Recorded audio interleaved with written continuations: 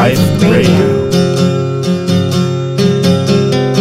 Stories at the intersection of music and life.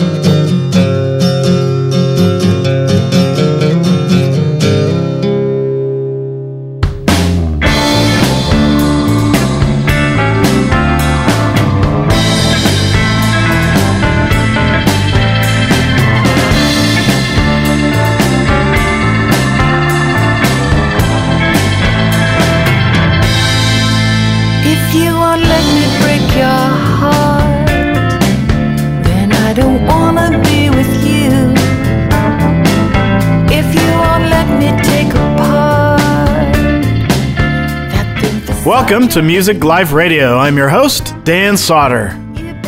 Music Life Radio is a free podcast available on iTunes and your interwebs at musicliferadio.com. We feature interviews and stories about and related to music.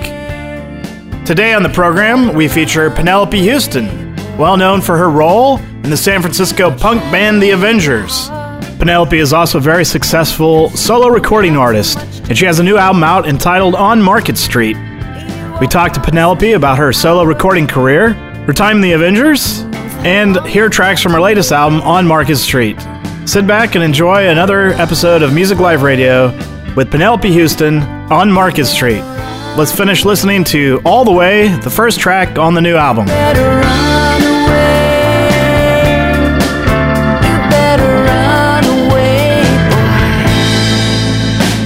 I just wanna kiss you, I just wanna hold you, just wanna crush you, I just wanna know you all the way,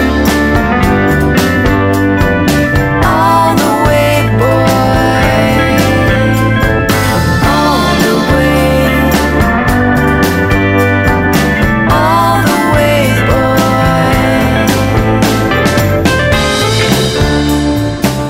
Well, welcome to Music Live Radio. We have Penelope Houston in our studio today. Thank you very much for coming down.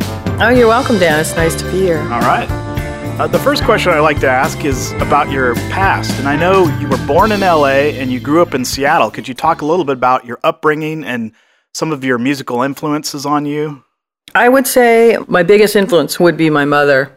She got her master's in music and actually in choral conducting at Stanford. Oh, wow. And she got her PhD there in choral conducting. We were always basically brought up believing that music and art were like the twin gods of the world, and those were the things to follow. At least I just remember thinking that from a very young age.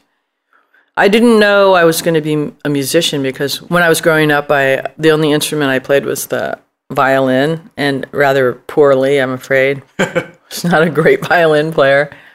I also liked to sing when I was growing up, but I really thought I was going to be a painter, a visual artist. So that was kind of my focus throughout my childhood and youth, and ended up coming to the Art Institute in San Francisco when I was 19 or so, to follow my dream. Yeah. My dream of being a painter. What kind of music were you listening to when you were growing up? My mom listened mostly classical. She was also a big Gilbert and Sullivan fan. Mm-hmm. I'm not sure. I don't think that influenced me. I would say around the house it was mostly classical. We didn't have too much popular music in the house. So it wasn't until I really, that was hanging out with friends and stuff that I became exposed to some popular music.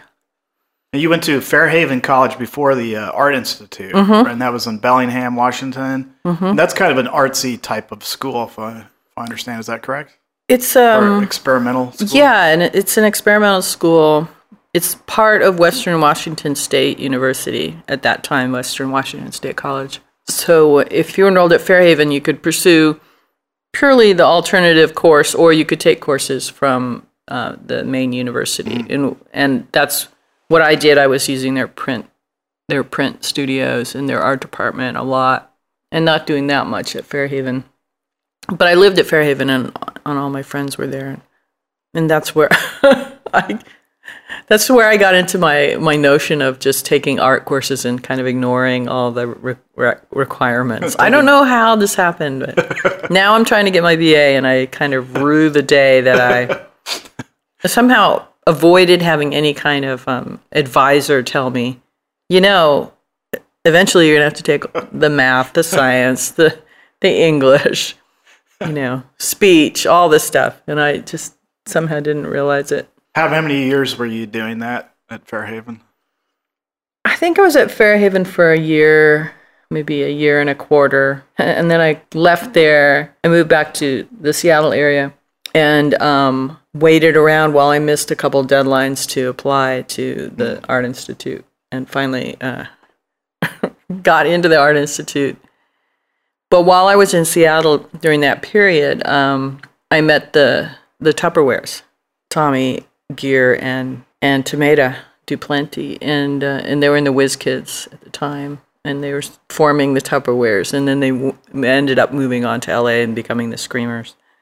But that was kind of a formative period for me where I realized that you could basically just freak out and do whatever you wanted.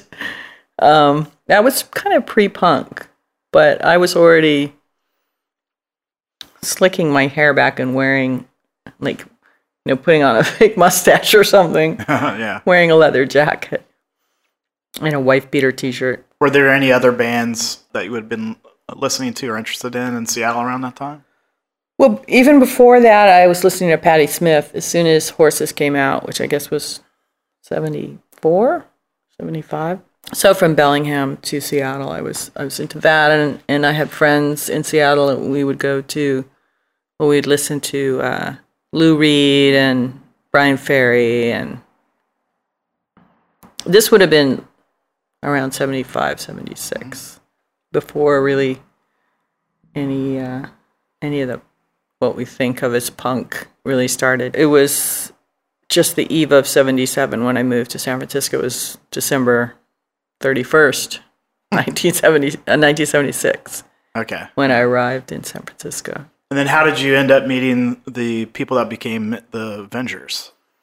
Well, one of the first things I saw when I got to town was this amazing poster, this flyer that was up on all the poles, and it was for a band called Crime, and they were playing at a club called the Mabuhay Gardens, this weird little Filipino supper club. And I decided that I would go down there and see what was up with that, because their posters were so cool. Actually, Danny O'Brien, who was one of the people involved in forming the Avengers, had just been going to the Art Institute. So we crossed paths somewhere, probably at school, but I think he had already dropped out. And he was planning on, we started to go out, and he was planning on starting a band, and he brought his friend Greg up from Fullerton, Orange County, and Greg was a guitar player, and they decided they were going to start a band, and Danny was living in this big warehouse with a bunch of other artists, and they had a PA set up. I guess they were rehearsing, and one day they were all gone, and I was in there, and I started messing around with the PA and singing through the microphone, and I just fell in love with the power of amplification. I was like, this is awesome. I'm so loud. Then they came back. I was like, I'm your singer. I'm going to be in your band. And then I think the first bass player we had, Jonathan Postal, was a student, photography student at the Art Institute. He played with us for about 4 shows, and then we replaced him with Jimmy Wilsey, who was this kid from St. Louis. And he was playing on the streets. He was playing guitar on the streets, and he just knew a bunch of people and wanted to be a musician. And we were like, well, can you play bass? He's like, of course I can. It's like guitar with 4 strings, He didn't really say that, but he leapt into that position and held it for the rest of the time. And the band was formed. What year was that? I was 77. I think our first performance was possibly in May at the warehouse, and it was just a party. And we just learned, this is with Jonathan Postal. I think we just learned a bunch of cover songs. Lou Reed, Patti Smith, The Who. It's a bunch. And then we played for people and they were, hanging out and dancing and stuff. And then we got invited to do a show at the Mabuhay. And I think that show was in June. And before that show, I went to LA and visited my friends Tomata and Tommy, who had moved from Seattle to LA and formed the Screamers. And I told them I was starting this band and what we were doing, and they were like, oh, well, you can't do cover songs. You got to write your own songs. I was like, oh, well, our show's, it's in 5 days. And they were like, so, write 5 songs. Yeah. So we came back and we wrote a bunch of songs, and actually some of those songs stuck, interestingly. So that first week before that show, we were inspired to get to work. And I think we wrote like 5 or 6 songs that we played that night. What was the first song you guys wrote that you remember standing out? Well, out of that 5, I think we had Car Crash. We had I Believe in Me. Some other ones that maybe didn't stick. My Boyfriend's a Pinhead. I Love the Ramones. Vernon is a Fag. And I think there's one more, and I can't remember what it is. Vernon is a Fag. It's kind of a hilarious song. It was a piece of graffiti that was sprayed over a lot of San Francisco right at the moment we were looking for song titles. I was like, oh, that's cool. Danny wrote that. It was a pretty funny song. But Car Crash and I Believe in Me, I believe, were in the first handful of songs. And the first show we did, so it was the Nuns were having a party at the Mabuhay because they were opening for Brian Ferry or somebody at some big show. And so this was kind of the after party. Mm-hmm. So it was a party celebrating their moment of glory. And we somehow were invited to do a short set, and it was really our first public performance. I remember getting on stage, being a little bit nervous. I was 19 at the time. And the band started playing, and I was like, I can't remember how this song goes. I don't remember any of the words. I don't know when I'm coming in or what to sing. This is a nightmare. I just can't do this. I'm not cut out. And then they all suddenly stopped playing. And one of them said, what are you playing? And they said, I'm playing this. And the other one said, oh, well, we're playing that. And they were playing 2 different songs. Oh, that'll be confusing for anybody. Because we'd written the song list wrong or something. I don't know who wrote the set list, but it was like, oh, okay. So then they started the song, all playing the same song. And then suddenly it all came back to me. And I knew how to sing, and I knew the lyrics, and I knew when to come in. It was like, okay. Thank God. But there was this little brief moment where I just thought, oh, I've completely blanked out and I don't know what to do. Oh, God. But anyway, after that little hurdle, we went on. And there are people who say, that was the most awesome show the Avengers ever played. But I'm pretty sure it wasn't. Well, that's good. What other notable moments stand out for you during the original Avengers run? The day we went to rehearsal, and Greg said, I made up this riff, and he started playing, and I started singing, and I think pretty much within that one rehearsal, I'd written all the lyrics to The American in Me. Mm-hmm. But that was one of those songs that just sort of fell out of song heaven or whatever. Magical moment. Yeah. The 5-minute song. And it's probably one of the band's most memorable songs, I think.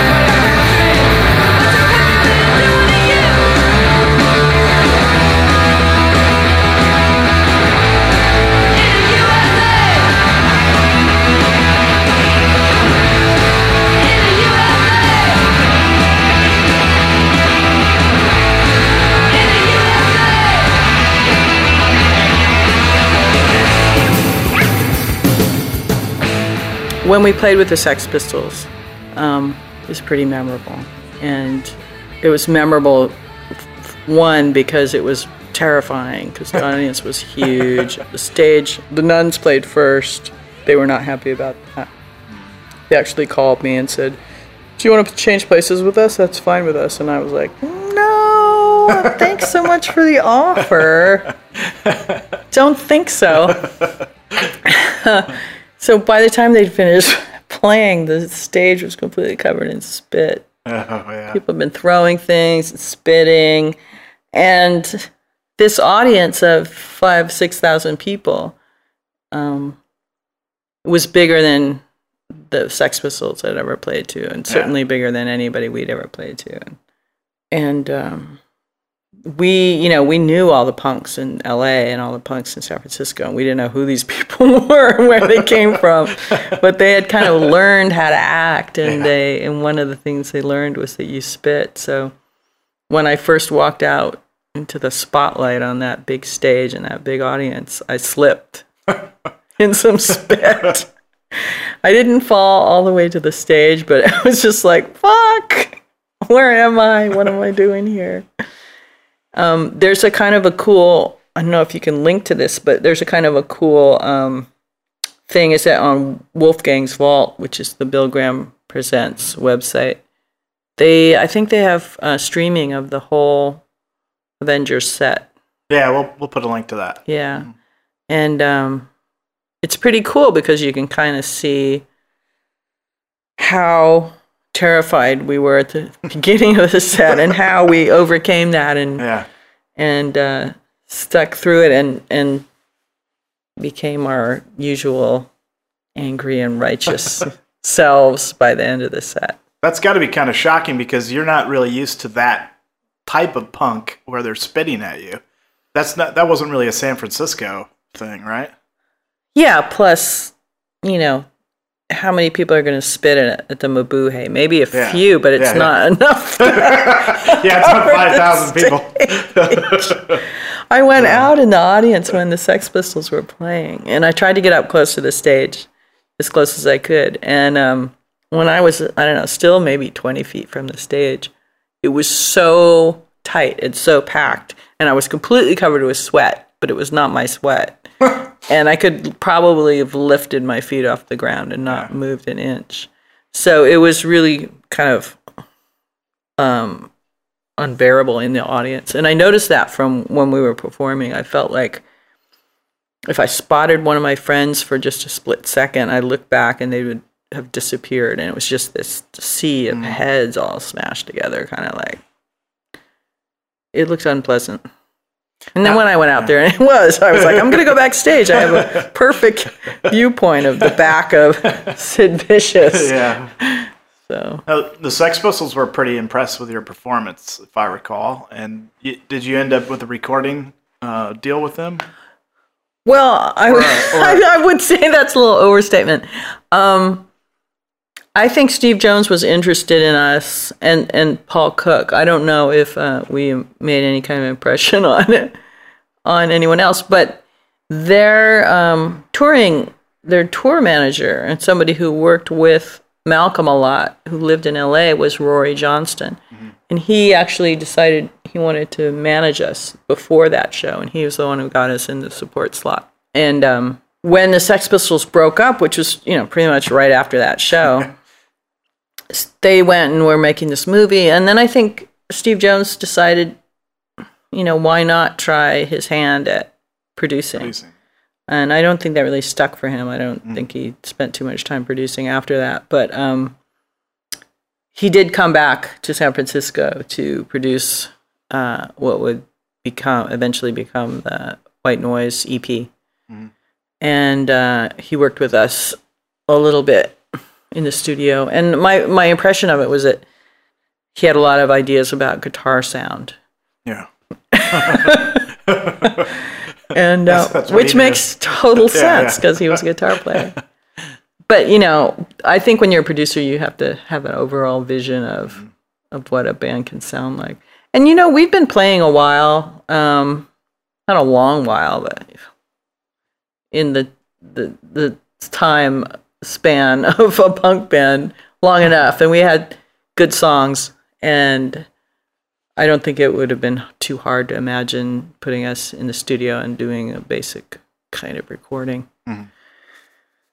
But that was it. I mean, all the recordings that ended up becoming the Pink album were from various places, and it was really without any real producer's touch, I think. Mm-hmm.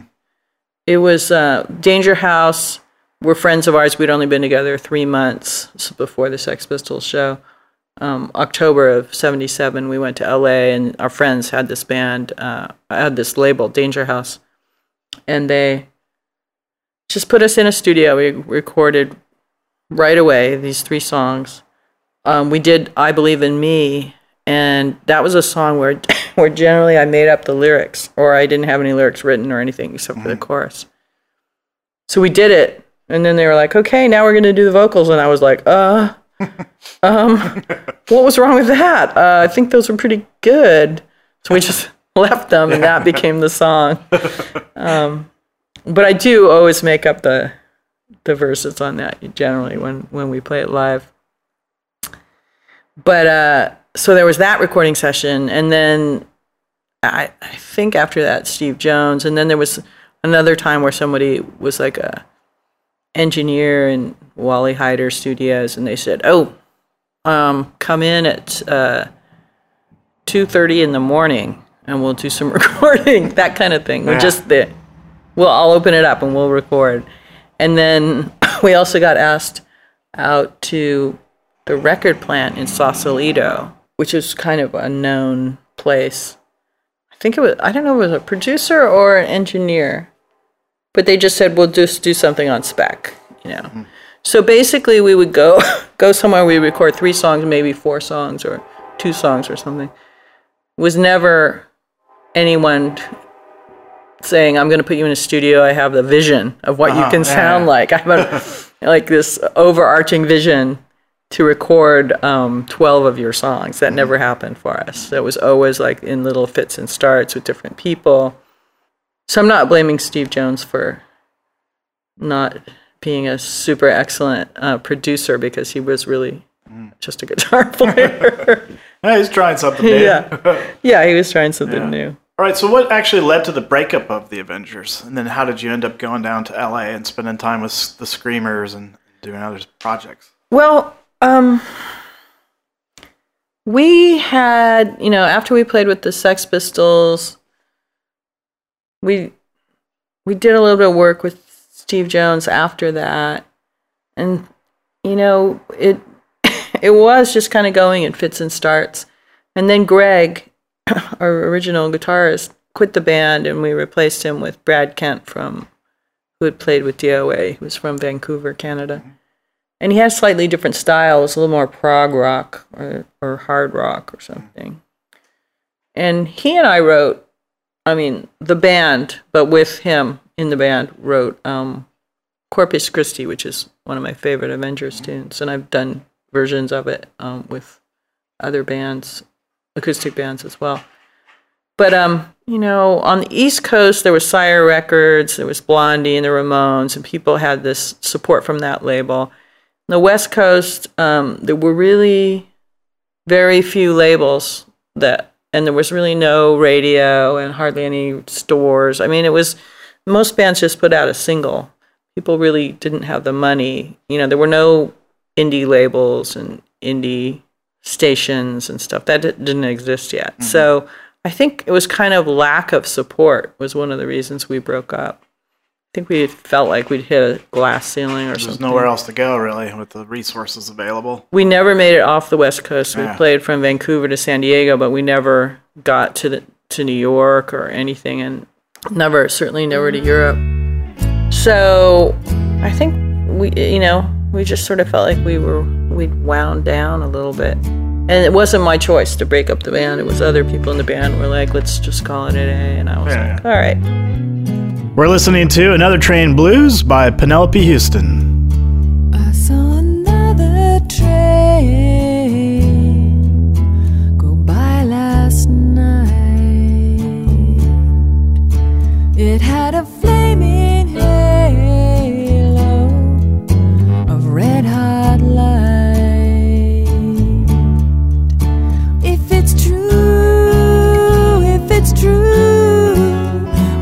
told me about you.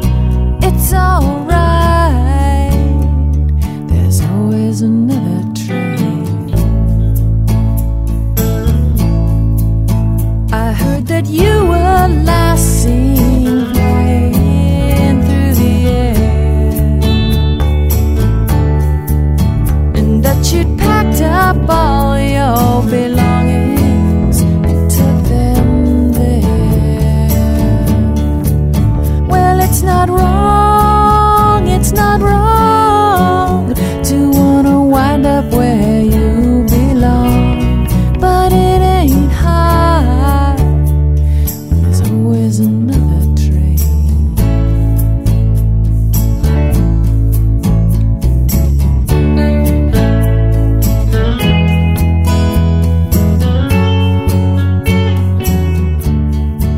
And then there was a film director, Renee Dalder, who was working with the Screamers, and he had seen me play with the Avengers, and he just saw me as this kind of archetypal blonde American girl or woman who would be great in this role in this film that he was putting together with the Screamers.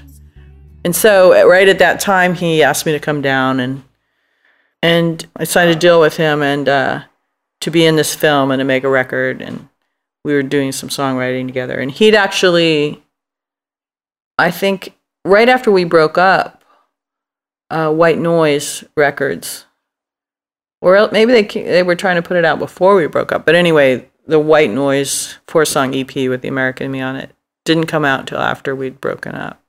We broke up about in June, and it came out in October of '79. And he'd done remixing on 2 of the songs that were on there. And he was interested in music and film and this whole new scene and his own crazy ideas, utopia and stuff. So he made this movie that eventually came out as, I think, called Population 1. And he was working closely with Tomato and writing songs with Tomato and stuff. So I basically moved down to LA to work on that project and got involved in a whole different scene. The people I was hanging out with were kind of in post-punk scenes like the Bee People, Monitor, Human Hands, 45 Grave.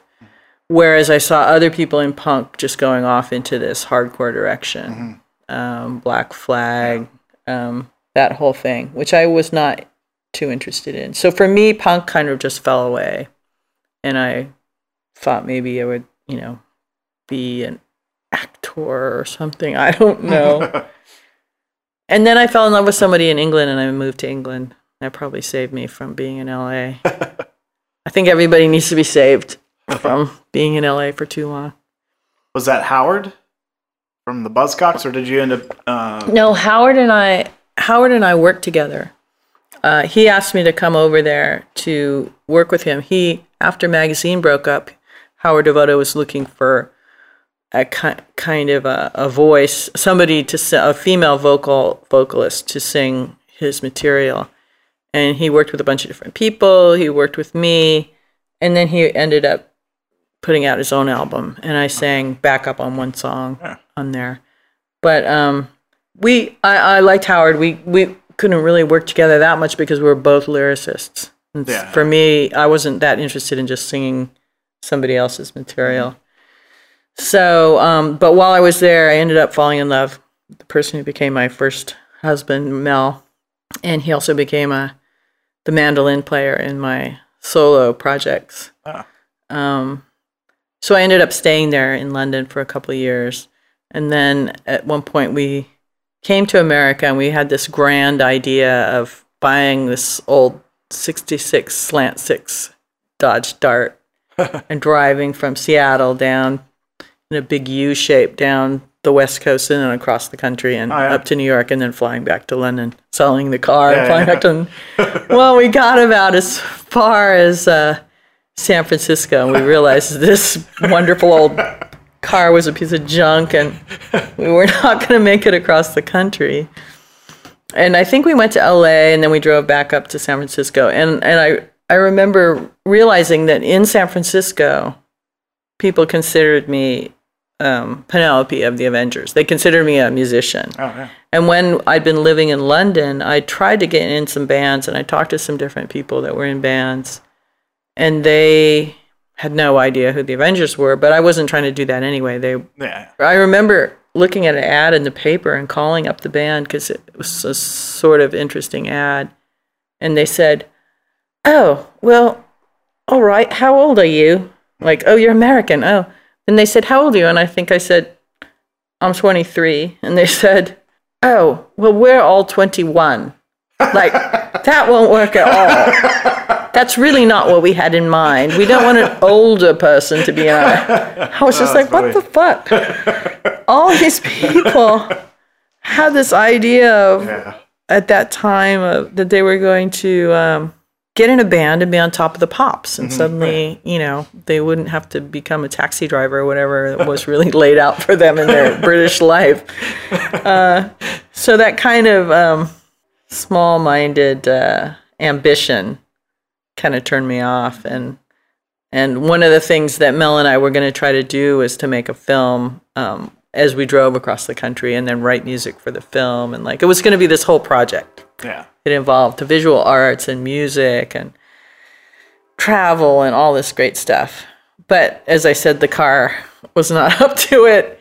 And when I was in San Francisco, I realized that it would be easier for me to get musicians to work with me here because of how they thought of me. And Greg, the guitar player for the Avengers, had been writing a lot of kind of odd music with odd time signatures without any vocals or melodies on it. And he said, do you want to write some songs out of these pieces of music? And I took a couple of them and I wrote Summers of War and Harry Dean, which both have weird time signatures. Well, one's not that weird. It's 3/4. The other one has Harry Dean definitely has some crazy thing going on in it. And so I said to Mel, what if we just stay here for 9 months or a year and I'll make an album here and then we'll go back. And we basically never went back. Now, what drew you to this more of Americana rock, folk, jazz? I mean, you kind of mix a lot of different styles into your solo music. What drew you to that type of, as opposed to what you were doing with the Avengers?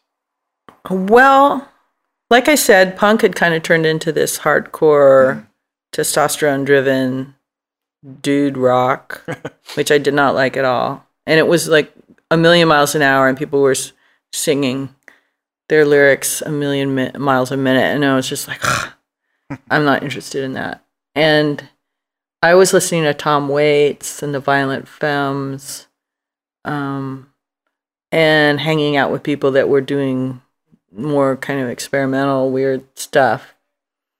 And I just decided if I wanted my vocals to be heard, I could do something that was really much quieter, that had a lot of space. And we started putting together bands. And the first bands, they were like, I think the first time we played was at Hotel Utah.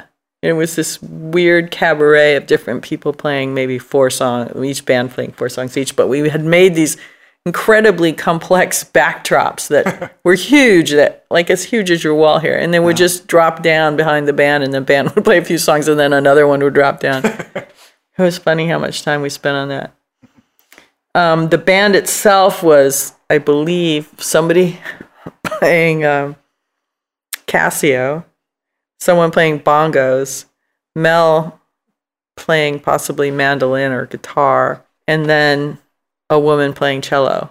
I don't think there's any recordings of that. No, definitely no videos.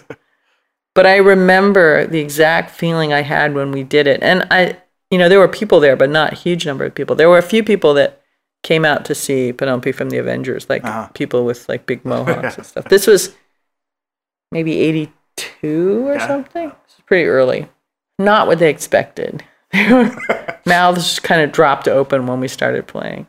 And I remember singing this song and feeling like I was walking out into the blackness in front of the stage on a tightrope because there was so much space in this music.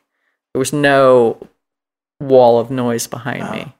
And I felt like it was a whole lot scarier and braver of me to do than to be in another punk rock band. Eventually, you ended up releasing your first record. How did that come about? That was Bird Boys, correct? Bird Boys, yeah.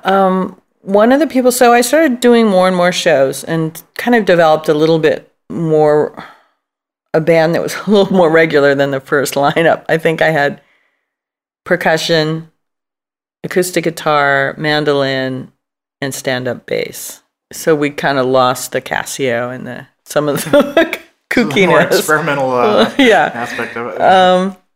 And I think it was Snakefinger. Philip Lithman came and had seen us, and we had some mutual friends. And he said, "Oh, well, I'd like to record you." We went to a small 16-track studio and recorded what was the beginning of an album. I think we did 6 songs that he had chosen. And when we were halfway done with that recording, he was on tour in Europe and he passed away quite suddenly. He was 37, I think. And he had this heart condition most of his life, I think, or his whole life. And he passed away from that. So that was kind of a blow. And at that point, I think I knew a lot of bands that were like the Longshoremen, people that were working with Subterranean Records. And Steve Tupper from Subterranean said, well, we can go in and record some more material and, and we'll take the 2 songs from that single and then we'll put it all together. And that was what Bird Boys was. I think it was probably 13 songs, 6 of which were recorded with Philip, and then another 4 recorded with... In fact, I think we were recording with Kevin Army, and we said, he said, so these are... we were recording, we said, well, these are demos, we'll just try to get a record deal or something. And he was like, these are just demos, right? And we were like, yeah, we're not going to put them out. And then we just turned around and we're like, oh, sorry, dude, we don't have any more money. That's it. We're putting those out. That's our first album. Look, this label wants it. So Subterranean put out the first Penelope solo album, Bird Boys, and it came out in 80s. We were sort of done with it in 86, but it came out probably in beginning of 87. Strange the summer's filled with warm, very empty promise of love. Fragrant evenings as before, sunset bringing death from above. Come to where my garden is, where the flowers grow thick and wild, fed upon the blood of men. There we lay beside them, deep in the ground. One morning in the meadow I found a fair young man from far away. His bones lay shattered all around. I buried them where the fireflies burn. Come to where my garden is, where the flowers grow thick and wild, fed upon the blood of men. There we lay beside them, deep in the ground.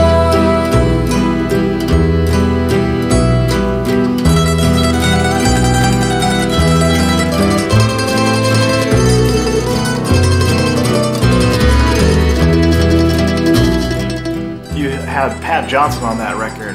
Yes, Pat was kind of integral to some of the Bird Boys sound. What we had, the bunch of us, was with Steven Strauss, Mel, myself, Pat, and Kevin Donahue on piano and accordion. What we had was a bunch of people with a bunch of different ideas about what music was, who had not too much idea about what folk music was. We're making acoustic semi-folk music, and just doing it from all these completely different directions. Like Pat was really more into rock, but he was willing to play an acoustic guitar because that's what we required of him. So that album itself was really one of the examples, I think, of the San Francisco kind of neo-folk scene, or whatever people want to call it, sort of more primitive. And the people who were into folk, who would go to Freight and Salvage, they were just like, oh my God, this is not folk. And my old fans, who were punk rockers, they were just like, oh my God, this is not punk.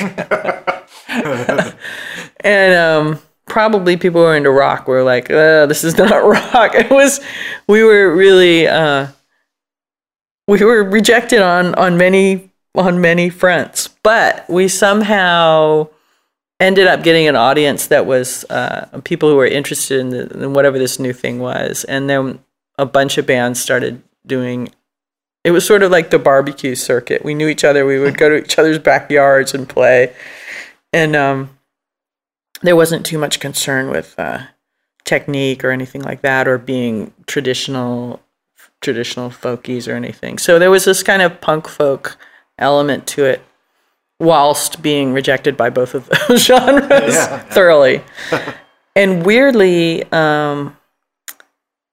around the time of my second album, The Whole World, which I recorded at different fur in the middle of the night, and like on Thanksgiving and Christmas Day and Christmas Eve, like all the nights that they were totally dark, we were able to go in there and record on a shoestring budget, but record it all basically to be an album for the first time ever in my life. Right around that time, people in Germany started noticing that there was this scene going on in San Francisco, in the Bay Area, and they somehow came over and they gave it a name, and they started promoting it over in Germany. And then we got signed to a German independent label. And a whole bunch of these bands also did. And it was this bizarre thing to be sort of recognized halfway across the world, and then start going there and touring and getting bigger and bigger and bigger over there. And then coming back here and playing the Starry Plow and, eating a hamburger with fries. So it was kind of an unexpected door opening to some kind of success, which we hadn't predicted in any way. You've built up quite a following over the years. I imagine you just came back from a tour supporting your new album on Market Street. How did that go? That was really fun. It was a lot harder than back in the old days. So there was this whole period in the 90s, pretty much through the whole 90s, where we just got bigger and bigger, and I had a few albums out there, and then I got signed to Warner Brothers there, and I had a couple of albums on Warner Brothers, and which is weird because in America I was licensed to Reprise, so they picked me up, but it wasn't like they had signed me, so they were like, who's this person from Germany? Oh, actually, she's right here in our backyard. How come we never noticed her? So there was this whole period of, what do they call it? When you're living off the fat. High off the hog. We were living high off the hog. I got my house in Oakland, and things were pretty good. The band changed a little bit. Around the time of the last record on Warner's was when I started to release the Avengers compilations, like on Lookout, and then later on DBK Works. And people were like, oh, the Avengers need to play again, do a record release party, this and that kind of snowballed. So as the whole thing with the major label was kind of arcing and coming to an end, the Avengers started picking up again. So this new album, On Market Street, is the first album I've released in 7 years. Basically, it's the second studio album I've released since not being on the majors anymore. So when I was on the majors, we had this huge fat budget, so I went into Fantasy and had a producer and hired a lot of people, and whatever you wanted, what you could put on there.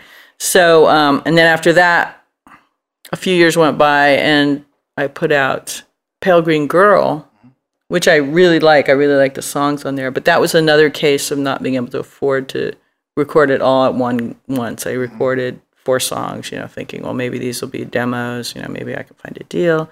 Then recorded another 4 or 5 songs, and then a third, and then put that all together and made an album.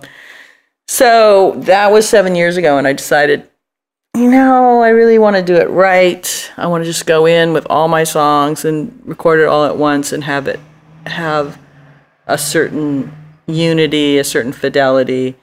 And I was talking to the people at Fantasy, and the person who had produced my 2 major label albums, Jeffrey Wood, is now the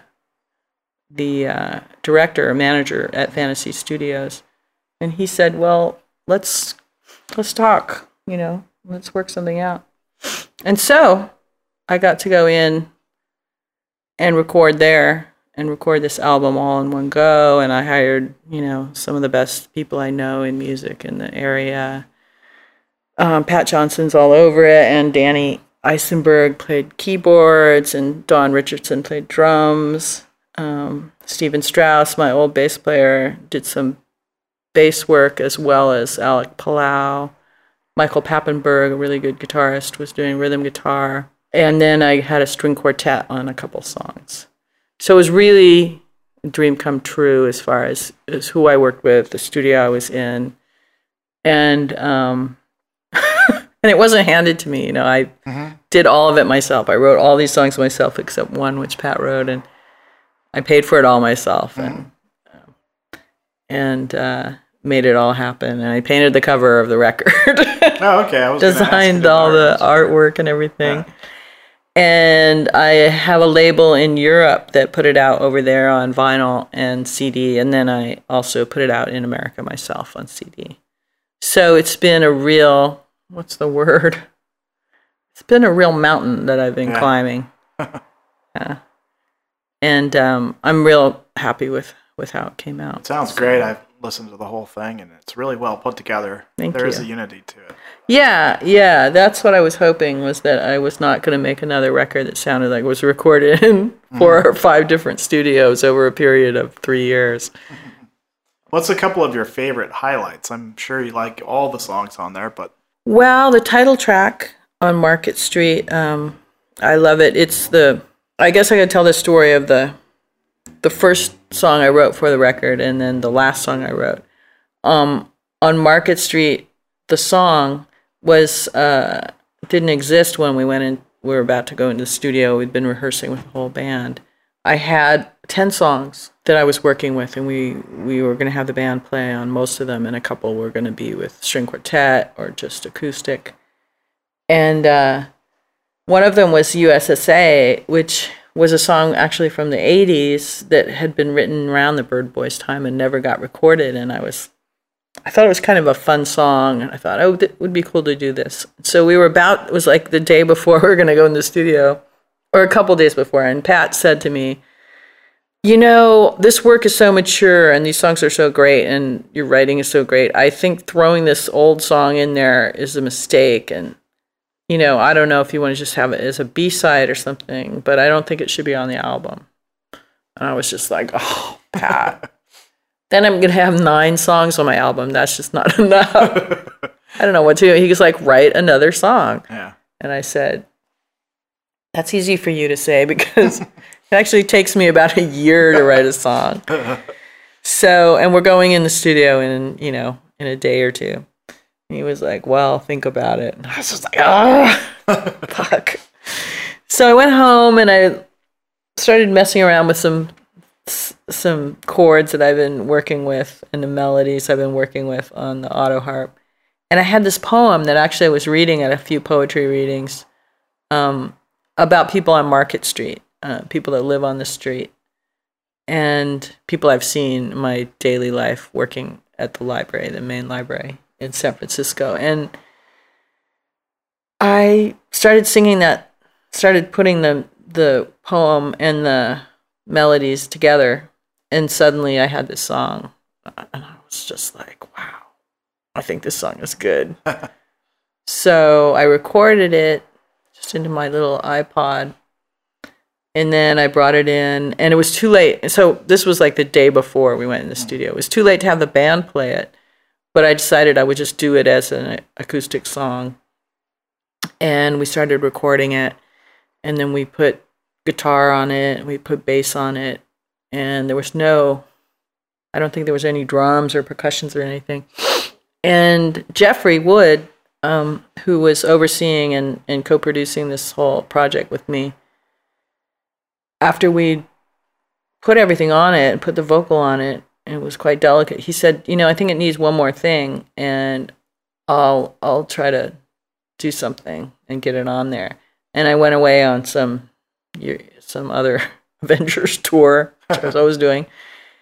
And when I came back, he said, listen to what I did. And he had taken the Mellotron, which they have, an actual real ancient Mellotron. And a Mellotron is a very early synthesizer that plays loops of tape that have been recorded of different instruments. And then you play different keys, and the tape somehow, I don't know, it's the weirdest sounding thing, but it's a synthesizer. It's one of the most earliest primitive synthesizers that exists.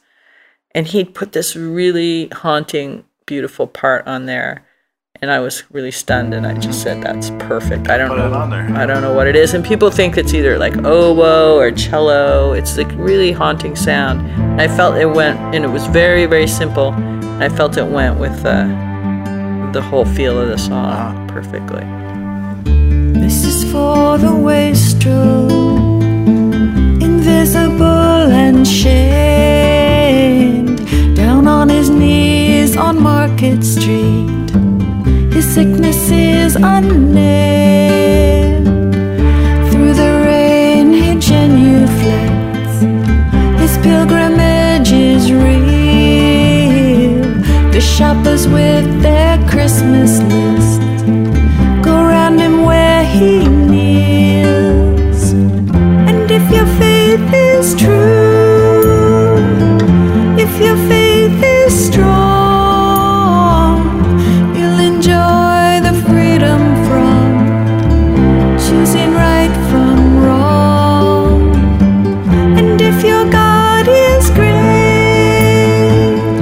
if your God is good, he would live on Market Street, not in Hollywood.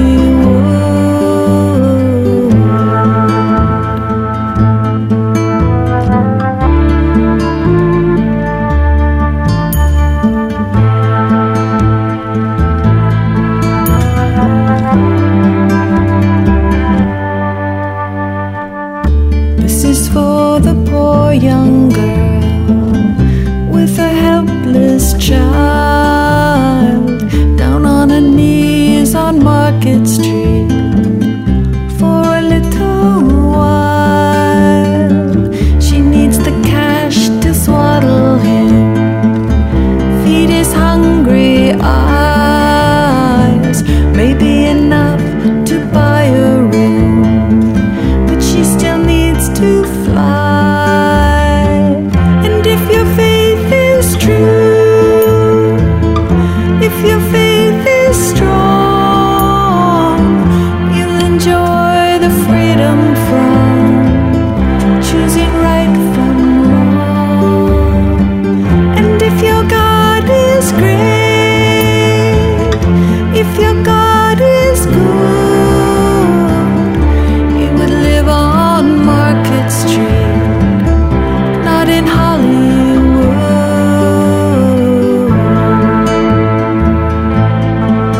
So that was the last song that got written and ended up being the title track. The first song that I wrote for that album was in 2004 when I was touring in Europe for the Pale Green Girl album. I wrote the first song of this group, and it was If You're Willing. And I was in a hotel. It was like late at night. I couldn't sleep. I was in a hotel in Hamburg. I started playing my auto harp and writing, and this song was another one of those times where the song kind of just arrived, and it was there and it was done. And then I think we actually played it on the tour, on the rest of the tour after. I was like, listen to this song I just wrote. And then everyone was like, oh, that's good. So that song was the beginning of this album in that it took its life. It took life right away. It's we started playing it on that tour, and I've been playing it ever since. And it's sort of like, well, when people are like, I want that song, and I tell them for years and years and years, oh, I haven't recorded it yet. And they're like, well, why not? It's like, recording's not easy. Yeah. So all the other songs that came after that, there was a real dramatic part of my life happening after that, divorce and a lot of different things happening. And I wrote a lot of songs around all that drama and trauma. And so they started piling up, and I felt the weight of them. Like time to unload these. Yeah. Every January 1st, I'd be like, okay, what's my New Year's resolution? Oh, yeah, record the album. Yeah. For years. And then the end of the year would come around. I was like, oh, I went back to school, but I went on a tour with the Avengers, but I didn't record my album. So finally I buckled down and did it. I have another question about the Avengers. And you mentioned that you were going back on tour. I think around 2004, you started doing Avengers tours again. Now, like a lot of bands, in their early years, they didn't end up owning the rights to their own music. And I know you went through a lawsuit. We don't want to get into any details, obviously, but you now own the rights to those songs, and you're able to release the original recordings again? Yes. The issues have been resolved. Okay, that is what I'm allowed to say. Okay. The issues have been resolved. We didn't go to court. We settled out of court. Okay. But we did have a big battle to win back the rights to the band for the songs and copyrights and all that. And we settled it and worked it out so that we were going to put out the Pink Album again, and that's what we did. And now you've just done that recently. Yes. Where is the best place to go to get more information about your solo projects and Avengers recordings? You can just go right to www.penelope.net. All right. So that's pretty easy. All you have to remember is the net part. And you keep a pretty good news archive going there on Avengers news and the recording releases and all that stuff. Yeah, I think, I also do Twitter, which is Penelope Net. And then there's on Facebook, there's a Penelope page and an Avengers page. And there's probably more news. Those are probably a little bit more up to date than my website. I do update my website when I'm in town, but if I'm on tour, it's easier for me to update the Facebook page or Twitter. So, what's next for you? Are you looking to do? What's the next project that you're going to be working on? The Avengers seem to suck up a lot of my time.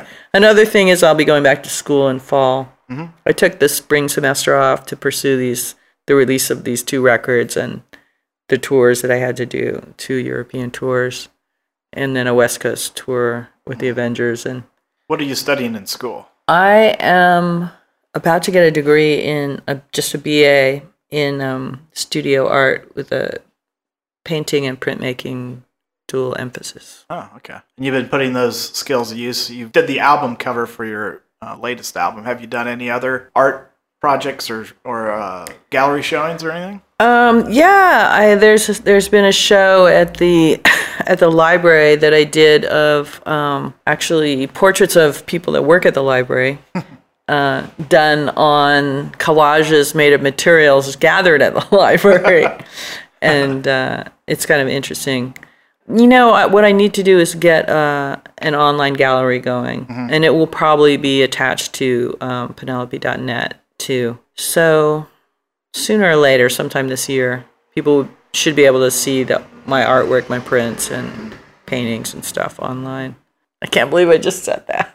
Now you're committed. One more thing I have to do. With all your free time. Please, God. I have one more question for you that I like to ask everybody on the show. What does music mean to you? For me, it is just one of my forms of expression. And it's one of my main forms of expression. I'm also a visual artist, but I think that I've really, in a way, defined who I am to the outside world with my music. Both with the Avengers and my solo work. I think that if people hear those songs or see me perform live, they're seeing who I really am. So for me, it's self-expression, I would say. And definitely with the Avengers, it's an opportunity to scream. Some good primal therapy. Yeah. Is there anything else you'd like to talk about or promote? These 2 records, the Pink Album, which has just come out on both vinyl and CD, and my record, which is available also vinyl and CD. That's about it. Those are the 2 things I've been working for. Seems like forever to get together and put out. But I hopefully will be doing more gallery shows as well. Well, thanks so much for coming down to Music Live Radio. I really appreciate it. Yeah, thank you. It's been a pleasure. Thanks again to Penelope Houston. We're going to leave you with one more track from the new album On Market Street. This track entitled If You're Willing.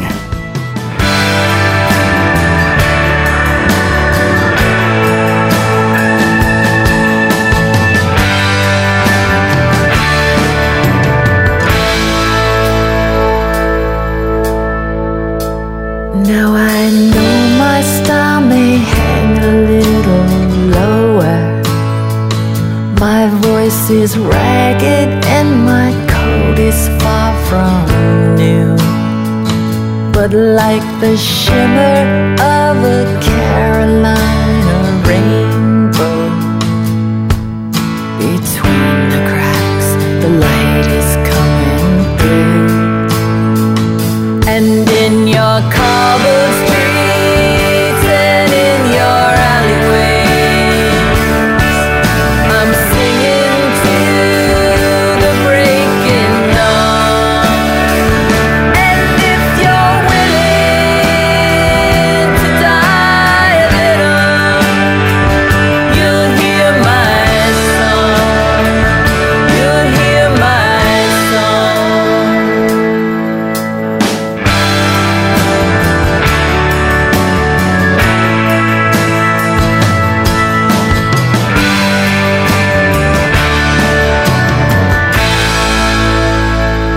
Now I don't think my heart can bear another love song. For the silver-tongued swordsman by the door,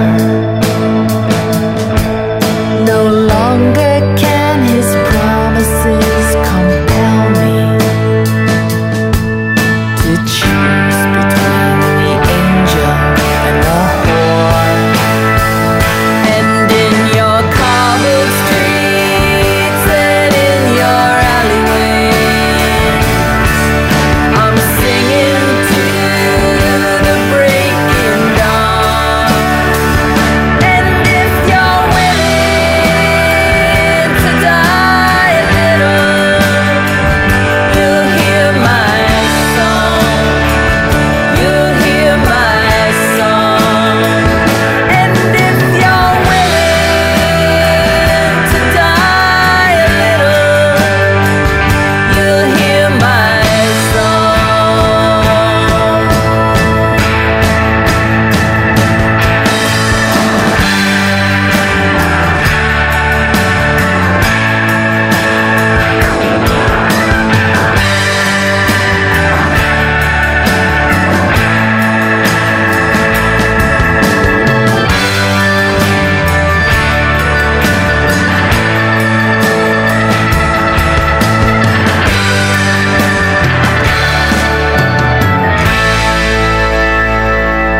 Still I see the degradation and injustice, but my words are not so righteous anymore. No love of God can justify the killing